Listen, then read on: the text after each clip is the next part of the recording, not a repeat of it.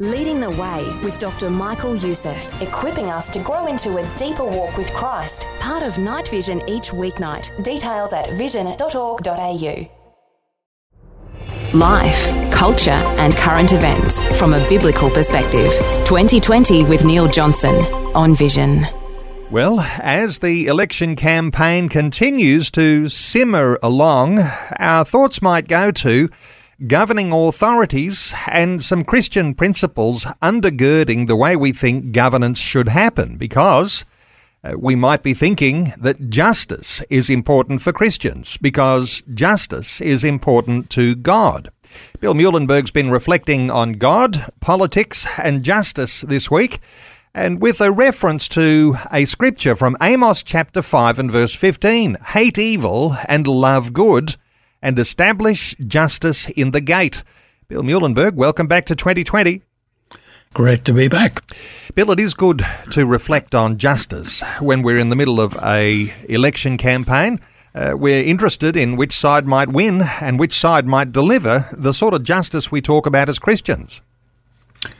Yeah, well, it's certainly a key thing. Any Christian, in fact, you don't even have to be a Christian to want to see a just government and justice. In fact, that's what government in theory is all about. Sure, the state is there to protect its citizens, but hand in hand with that should be a sense of justice where wrong is punished and good is rewarded or at least affirmed.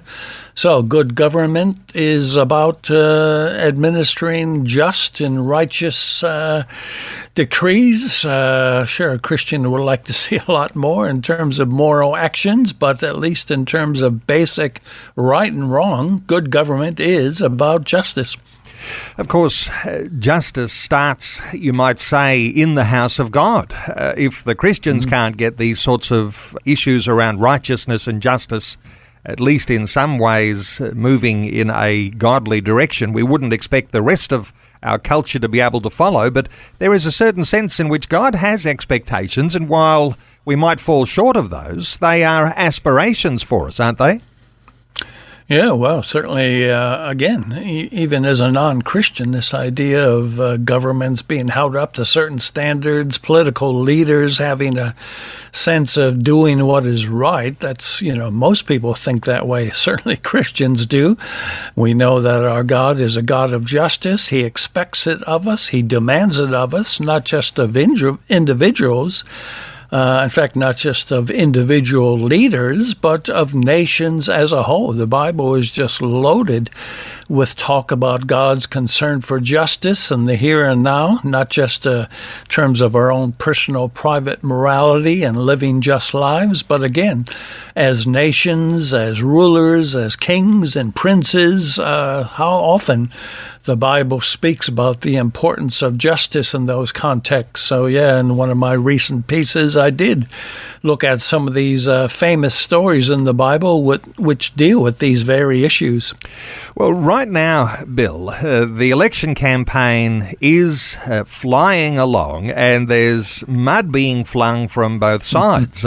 There's all sorts of injustices being claimed. Whether you are the Prime Minister or the leader of the opposition, there's a fairly significant bun fight that's happening. So if we're reflecting on the scriptures, let's talk about some of these ones you've been writing about. David and Bathsheba, one of the prime examples. Yeah, well, plenty of key stories in the Bible, all having to do with justice. Sure, we could talk about David and this sin with Bathsheba in terms of simply, immorality, adultery, and all that is true, of course. But really a big part of it has to do with justice, or the lack thereof. We all know the story from 2 Samuel 11 and 12. He not only has this affair with a married woman, but then as a means, she gets pregnant, and as a means to cover it up, he actually, in a very sneaky and despicable manner, has her husband killed as a kind of a cover-up to, we don't want people to get the wrong idea about where this child from this woman is coming from. In fact, he tried to get her husband to spend time with her, but he rightly said, as a great warrior, I don't my troops are out in the field fighting a battle. How can I just go and be with my wife at this critical time? So in every way, he was being just, he was being moral, he was being righteous, and sadly, King David was being the exact opposite. So, of course, as we know, Prophet Nathan comes along, strongly rebukes him with a story that really convicts David. He does repent, but sadly, there are long-lasting consequences to his sin, and, the rest of the Old Testament narrative talks about all the blood shed that goes with the various kings that follow on from David. So one big biblical story about the importance of justice and how much God really hates injustice. Bill, the thought that throughout the Old Testament, but these couple of stories we're talking about today, the thought that there might be Christian leaders, prophets as they were in the Old Testament, confronting injustice, calling the rulers to account. This was also the case with another one of these stories from the Old Testament with King Ahab, who wanted Naboth's vineyard and eventually took it by force. Yeah, well, if King David, except for that episode, was more or less a good king, of course, we know King Ahab was quite a wicked and evil king. His story is found in 1 Kings 21, and he really coveted his this vineyard close by, vegetable garden, I guess, of Naboth, and was pining and, getting all grumpy about it. But his wife, Jezebel, who was, probably even worse than he was, she said, "What are you sitting around all moping, If you want that vineyard, if you want that plot of land, just take it. You're the king."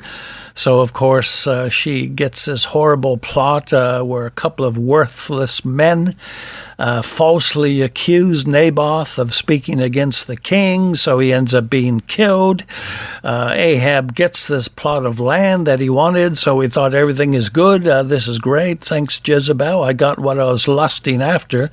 But same thing again. God raises up yet another prophet. This time Elijah comes and tells him, what you have done is evil, and as a result, you're going to die. In fact, it's going to be so hardcore. He says the dogs will lick up the blood of you and as you are killed. And sure enough, in the next chapter, chapter 22, that very thing does happen. So in both cases, David and Ahab, God acted fairly quickly. Justice was demanded, a prophetic voice was sent, and action happened. But as I say in my piece, sometimes it doesn't always come that quickly. Sometimes it seems like injustice is always going on. It's never being challenged. Kings aren't being held to account, or rulers. So look, if it's not in this life, certainly in the next life. But the point again is God cares very much about justice. He sees when injustice is taking place, especially in governments and rulers, and if he doesn't act promptly in this life, he certainly there will be payback in the next. So when we're talking about the sorts of things that might give us definition for this sort of injustice, with the David story, it was a injustice around a person, that being Bathsheba. In the Naboth story, it was an injustice around a piece of real estate. And so when we understand the wisdom of God, reflecting even back to the Ten Commandments bill, a foundation for private ownership, thou shalt not steal, thou shalt not covet your neighbour's property. There's a certain sense here in which personal rights are very, very important. And when we're in the middle of an election campaign and our leaders are talking about the privileges and the rights of the people, promises to the electorates, how do we see, do you think, some of these things applying in the present? Yeah, well, the principles from these two stories are, of course, something that we can take fully into even our own election. As I say in my piece, there's good and bad governments, there's dictatorships and tyrannies and the like, in which, of course, there's injustice happening all the time. Properties are confiscated at will, people are killed. So those are obvious cases of bad, unjust, and evil governments, but sadly we see it far too often in the West as well, in the so-called democracies where, the rule of law is supposed to be the norm, right? Everybody is subject to the law, even our rulers, and yet all the time we seem to find one ruler after another, one politician after another, trying to get away with murder, breaking the law, taking privileges for himself that the rest of us mere peons aren't allowed. Whether we just go to the recent COVID years, we see some of our rulers running around without masks on and all the rest, while demanding all the citizens wear it constantly. That's just a more minor example, but we see constantly politicians who've done things that were clearly wrong. In fact, at one point, I started keeping a list just of all the Australian politicians who used to be in office, but for one reason or another were eventually kicked out because of some crime or misdemeanor, some injustice, whether it was theft or misleading the public, a whole range of things. There are dozens and dozens of former politicians, some of them premiers, even, prime ministers, who one way or another have fallen from grace because of various acts of injustice. So it certainly happens here as well. In the West, it doesn't have to be North Korea or communist China. And so, we need to think about these issues as well at the coming election. And I think this idea of having a prophetic voice. Prophets came to David, to Ahab. Well, we think of others.